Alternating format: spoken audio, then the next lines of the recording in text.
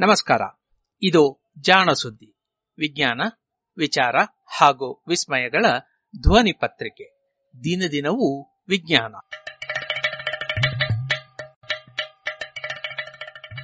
ಸಂಪುಟ 3 ಸಂಚಿಕೆ 179, ಮಾರ್ಚ್ 19, 2020. ತುಂತುರು ಸುದ್ದಿಗಳು. ಹುಟ್ಟಾದೋಷಕ್ಕೆ ಚೇಳಿನ ಕಡಿತ. ಹೌದು, ಹುಟ್ಟುತ್ತಲೇ ಕಂಡುಬರುವ ಕೆಲವು ಬೆಳವಣಿಗೆಯ ತೊಂದರೆಗಳನ್ನು ಚೇಳಿನ ವಿಷವನ್ನು ನೀಡಿ ಗುಣಪಡಿಸಬಹುದಂತೆ.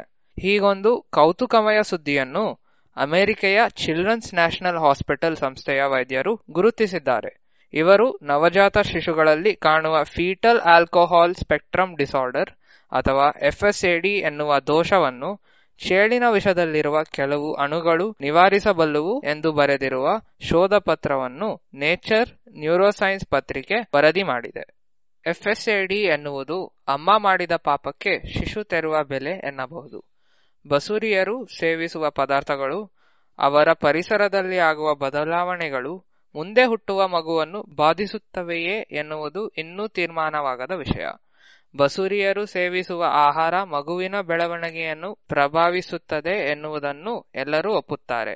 ಆದರೆ ಆಹಾರವೂ ಅಲ್ಲದ, ವಿಷವೂ ಅಲ್ಲದ, ಔಷಧವೂ ಅಲ್ಲದ ಪದಾರ್ಥಗಳು ಮುಂದೆ ಹುಟ್ಟುವ ಶಿಶುವನ್ನು ಕಾಡಬಹುದೇ ಎನ್ನುವುದು ಪ್ರಶ್ನೆ. ಇಂತಹ ವಸ್ತುಗಳ ಸಾಲಿನಲ್ಲಿ ತಂಬಾಕು, ಆಲ್ಕೋಹಾಲು ಅಥವಾ ಮದ್ಯಪಾನ ಎದ್ದು ಕಾಣುವಂಥವು. ಬಸುರಿ ಸೇವಿಸಿದ ಇಂತಹ ಪದಾರ್ಥಗಳು ನವಜಾತ ಶಿಶುವಿನ ಬೆಳವಣಿಗೆಯನ್ನು ಅಡ್ಡಗಟ್ಟಬಹುದು ಎನ್ನುವುದಕ್ಕೆ ಕೆಲವು ಪರೋಕ್ಷ ಪುರಾವೆಗಳಿವೆ. ಇಂತಹ ತೊಂದರೆಗಳಲ್ಲಿ FSAD ಪ್ರಮುಖ. ಇದು ಮದ್ಯಪಾನವನ್ನು ಮಾಡುವ ಬಸುರಿಯರಿಗೆ ಹುಟ್ಟುವ ಮಕ್ಕಳಲ್ಲಿ ಕಾಣುವ ದೋಷ. ಈ ಮಕ್ಕಳು ಮೇಲ್ನೋಟಕ್ಕೆ ನೋಡಲು ಅಂದವಾಗಿ, ಆರೋಗ್ಯವಾಗಿಯೇ ಇರುತ್ತಾರೆ. ಆದರೂ ಚುರುಕುದನದಲ್ಲಿ ಸ್ವಲ್ಪ ಹಿಂದೆಯೇ ಎನ್ನುತ್ತಾರೆ ವೈದ್ಯರು. ಬೆಳೆಯುವಾಗ ಸಾಮಾನ್ಯವಾಗಿ ಇತರೆ ಮಕ್ಕಳು ಕೈಕಾಲು ಆಡಿಸುವುದನ್ನು ಕಲಿಯುವುದಕ್ಕಿಂತಲೂ ಇವು ನಿಧಾನವಾಗಿ ಕಲಿಯುತ್ತವೆಯಂತೆ. ಇದು ಕೇವಲ ಈ ದೋಷದ ಕುರುಹು, ಬೇರೆ ತೊಂದರೆಗಳೂ ಇರಬಹುದು. ಇದೀಗ ಈ ದೋಷವನ್ನು ತಿದ್ದುವ ಔಷಧವೂ ಸಿಗಬಹುದು ಎನ್ನುವ ಆಸೆ ಹುಟ್ಟಿದೆ. ಚಿಲ್ಡ್ರನ್ಸ್ ನ್ಯಾಷನಲ್ ಹಾಸ್ಪಿಟಲಿನ ವೈದ್ಯ ವಿಜ್ಞಾನಿ ಹಶಿಮೋಟೋ ಟೋರಿ ಮತ್ತು ಸಂಗಡಿಗರು ಇದು ಸಾಧ್ಯವೇ ಎಂದು ಅಣಕು ಭ್ರೂಣಗಳಲ್ಲಿ ಪರೀಕ್ಷಿಸಿದ್ದಾರೆ.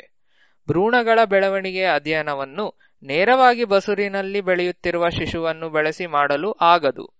ಆದ್ದರಿಂದ ಇದಕ್ಕಾಗಿ ಪ್ರಯೋಗಾಲಯದಲ್ಲಿ ಕೃಷಿ ಮಾಡಿದ ಭ್ರೂಣಗಳನ್ನು ಬೆಳೆಸುತ್ತಾರೆ. ಸುಮಾರು 4 ರಿಂದ 5 ತಿಂಗಳ ಭ್ರೂಣವನ್ನು ಪ್ರತಿನಿಧಿಸುವ ಅಣುಕು ಭ್ರೂಣಗಳ ಮೇಲೆ ಇವರು ಪ್ರಯೋಗಗಳನ್ನು ನಡೆಸಿದ್ದಾರೆ. ಈ ಅವಧಿಯಲ್ಲಿ ಈ ಭ್ರೂಣಗಳಿಗೆ ಆಲ್ಕೋಹಾಲ್ ಅನ್ನು ನೀಡಿದ್ದಾರೆ. ಇದು ಸಾಮಾನ್ಯವಾಗಿ ಮಿದುಳಿನ ನರಕೋಶಗಳು ಬೆಳೆಯುವ ಸಮಯ. ಹೆರಿಗೆಯ 1 ತಿಂಗಳ ಅವಧಿಯನ್ನು ಬಿಂಬಿಸುವ ಘಟ್ಟದವರೆಗೂ ಈ ಭ್ರೂಣಗಳನ್ನು ಬೆಳೆಯುಗೊಟ್ಟು ಅವುಗಳಲ್ಲಿ ಆಲ್ಕೋಹಾಲು ಸೇವನೆಯಿಂದ ಆಗಿರಬಹುದಾದ ಬದಲಾವಣೆಗಳಿಗಾಗಿ ಹುಡುಕಾಡಿದ್ದಾರೆ. ಈ ಹಂತದಲ್ಲಿ ಸಣ್ಣ ಹಾಗೂ ದೊಡ್ಡ ಸ್ನಾಯುಗಳ ಬೆಳವಣಿಗೆಯಲ್ಲಿ ದೋಷಗಳು ಕಂಡಿವೆ. ಇದು ಕೇವಲ ಆಲ್ಕೋಹಾಲು ಸೇವಿಸಿದ ಭ್ರೂಣಗಳಲ್ಲಿ ಇತ್ತೇ ಹೊರತು ಸಾಮಾನ್ಯವಾಗಿ ಬೆಳೆಸಿದಂಥವುಗಳಲ್ಲಿ ಅಲ್ಲ. ಜೊತೆಗೆ ಕೆಲವು ಮಿದುಳಿನ ಕೋಶಗಳಲ್ಲಿ ಏನಾದರೂ ಅಪಾಯವಾದಾಗ ಕೋಶಗಳಲ್ಲಿ ಅತಿ ಹೆಚ್ಚು ತಯಾರಾಗುವ ಹೀಟ್ ಪ್ರೋಟೀನುಗಳು ಹೆಚ್ಚಾಗಿದ್ದುದು ಕಂಡುಬಂತಂತೆ. ಇದರ ಜಾಡನ್ನು ಹಿಡಿದು ಹೋದಾಗ ಒಟ್ಟು 93 ಜೀನ್ಗಳು ಈ ಭ್ರೂಣಗಳಲ್ಲಿ ಹೆಚ್ಚು ಚಟುವಟಿಕೆಯಿಂದ ಇದ್ದುವು. ಇವುಗಳಲ್ಲಿ ಒಂದು ಅಡ್ಡಾದಿಡ್ಡಿ ಕೆಲಸ ಮಾಡುತ್ತಿದ್ದ ನರಕೋಶಗಳಲ್ಲಿ ಹೆಚ್ಚಿತ್ತು. KCNN2 ಎನ್ನುವ ಇದು ಜೀವಕೋಶದ ಮೇಲಿರುವ ಕೆಲವು ರಂಧ್ರಗಳನ್ನು ನಿಯಂತ್ರಿಸುತ್ತದೆ. ಈ ರಂಧ್ರಗಳು ಅಥವಾ ಚಾನೆಲ್ಲುಗಳು ಪೊಟ್ಯಾಷಿಯಂ ಅಣುಗಳ ನರಕೋಶಗಳ ಹೊರಗೆ ಮತ್ತು ಒಳಗೆ ನುಸುಳಲು ನೆರವಾಗುತ್ತದೆ. ಈ ಚಟುವಟಿಕೆ ನೆನಪಿನ ಶಕ್ತಿಗೂ ಕಲಿಕೆಗೂ ಬೇಕಾದಂಥದ್ದು. ಇದರಲ್ಲಿ ಏರುಪೇರಾಗಿರುವುದನ್ನು ಗುರುತಿಸಿದ್ದಾರೆ. ವಿಶೇಷವೆಂದರೆ ಈ ಚಾನೆಲ್ ಅನ್ನು ಪ್ರಭಾವಿಸುವ ಔಷಧವೊಂದು ಈಗಾಗಲೇ ಬಳಕೆಯಲ್ಲಿದೆ. ಟಮಾಪಿನ್ ಎನ್ನುವ ಇದು ಒಂದು ಚೇಳಿನ ವಿಷದಲ್ಲಿರುವ ರಾಸಾಯನಿಕ. ಇದು ನಿಜಕ್ಕೂ ಔಷಧವಾಗಬಲ್ಲದೆ ಎಂದು ಪರೀಕ್ಷಿಸಿದ್ದಾರೆ. ಆಲ್ಕೋಹಾಲು ಸೇವನೆಯಿಂದ ಅಡ್ಡಾದಿಡ್ಡಿ ಚಟುವಟಿಕೆಯನ್ನು ತೋರುತ್ತಿದ್ದ ನರಕೋಶಗಳಿಗೆ ಈ ಔಷಧವನ್ನು ನೀಡಿದಾಗ ಅವು ಸಾಮಾನ್ಯವಾಗಿ ಚಟುವಟಿಕೆಯನ್ನು ಮುಂದುವರೆಸಿದುವಂತೆ. ಅಂದರೆ ಈ ಔಷಧ FSAD ದೋಷವನ್ನು ಪರಿಹರಿಸಬಲ್ಲದು ಎಂಬ ಸುಳಿವು ಸಿಕ್ಕಂತಾಯಿತು. ಇದು ಖಂಡಿತವಾಗಿಯೂ ಅದನ್ನು ಮಾಡಬಲ್ಲದೆ, ಪರೀಕ್ಷಿಸಿ ನೋಡಬೇಕು. ಹೀಗೆ ಅಮ್ಮನ ಪಾಪಕ್ಕೆ ಚೇಳಿನ ವಿಷ ಚಿಕಿತ್ಸೆಯಾಯಿತು. ಮಾಗುವುದು ಯಾವಾಗ? ಬುಟ್ಟಿ ತುಂಬಾ ಚಿಕ್ಕು ಅಥವಾ ಸಪೋಟವನ್ನು ತಂದಿಟ್ಟಿದ್ದೀರಿ ಎನ್ನಿ. ಇದರಲ್ಲಿ ಯಾವುದು ಹಣ್ಣಾಗಿದೆ ಎಂದು ಗುರುತಿಸುವುದು ಹೇಗೆ? ಮಾವು ಇಲ್ಲವೇ ಪಪಾಯದಲ್ಲಿ ಇದು ಬಹಳ ಸುಲಭ. ಬಾಳೆಯಲ್ಲಿಯೂ ಅಷ್ಟೇ. ಅವು ಮಾಗುತ್ತಿದ್ದಂತೆ ಬಣ್ಣ ಬದಲಿಸುತ್ತವೆ. ಬಣ್ಣವನ್ನು ನೋಡಿಯೇ ಯಾವ ಹಣ್ಣು ಎಷ್ಟು ಮಾಗಿದೆ ಎಂದು ಹೇಳಿಬಿಡಬಹುದು. ಆದರೆ ಕುಂಬಳ, ಸಪೋಟ, ಮಿಣಿಕೆ ಹಣ್ಣು, ಕಲ್ಲಂಗಡಿ ಇವೆಲ್ಲವೂ ಒಂದು ಹಂತದವರೆಗೂ ಬೆಳೆದ ಮೇಲೆ ಮತ್ತೆ ಬಣ್ಣ ಬದಲಿಸವು. ಒಳಗೆ ಇವು ಹಣ್ಣೋ ಕಾಯೋ ಎಂದು ತಿಳಿಯುವುದು ಕಷ್ಟ. ಒಂದೋ ಕಲ್ಲಂಗಡಿಗೆ ಕತ್ತಿ ಹಾಕಿ ಒಳಗೆ ಕೆಂಪಾಗಿದೆಯೋ ಇಲ್ಲವೋ ನೋಡಬೇಕು, ಇಲ್ಲವೇ ಮಿಣಿಕೆ ಹಣ್ಣನ್ನು ಮೂಸಿ ನೋಡಿ ತಿಳಿಯಬೇಕು. ಸಪೋಟವನ್ನಂತೂ ಒತ್ತಿ ನೋಡಿಯೇ ಮೆತ್ತಗಾಗಿದೆಯೋ ಇಲ್ಲವೋ ಗಮನಿಸಬೇಕಾಗುತ್ತದೆ. ಇವೆಲ್ಲವನ್ನು ನೋಡಿದ ಕೂಡಲೇ ಹಣ್ಣೋ ಕಾಯೋ ಎಂದು ತಿಳಿಯುವ ವಿಧಾನವಿದ್ದರೆ ಎಷ್ಟು ಚೆನ್ನ ಅಲ್ಲವೇ? ಇದೋ ಅಂಥದ್ದೊಂದು ಸಾಧನ ಬರಲಿದೆಯಂತೆ.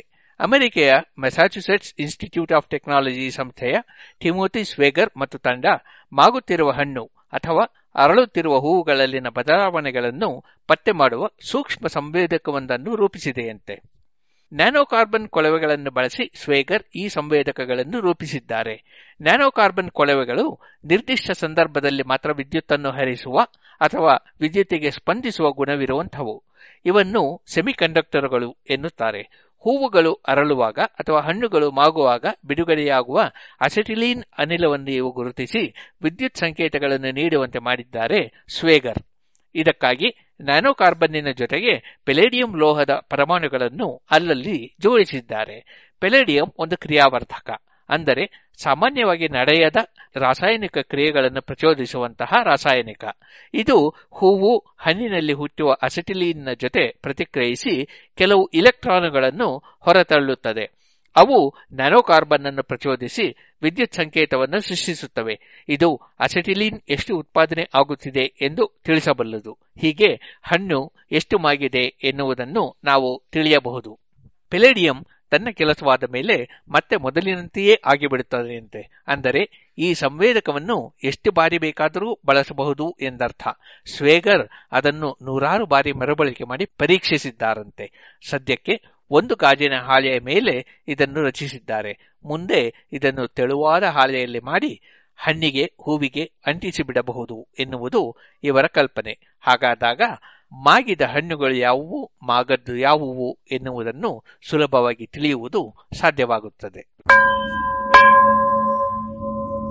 ಇದು ಇಂದಿನ ತುಂತುರು ಸುದ್ದಿಗಳು. ರಚನೆ ಕೊಳ್ಳೇಗಾಲ ಶರ್ಮಾ. ಪ್ರಸ್ತುತಿ ರೇವಣ್ ಶರ್ಮಾ ಕೊಳ್ಳೇಗಾಲ ಶರ್ಮಾ.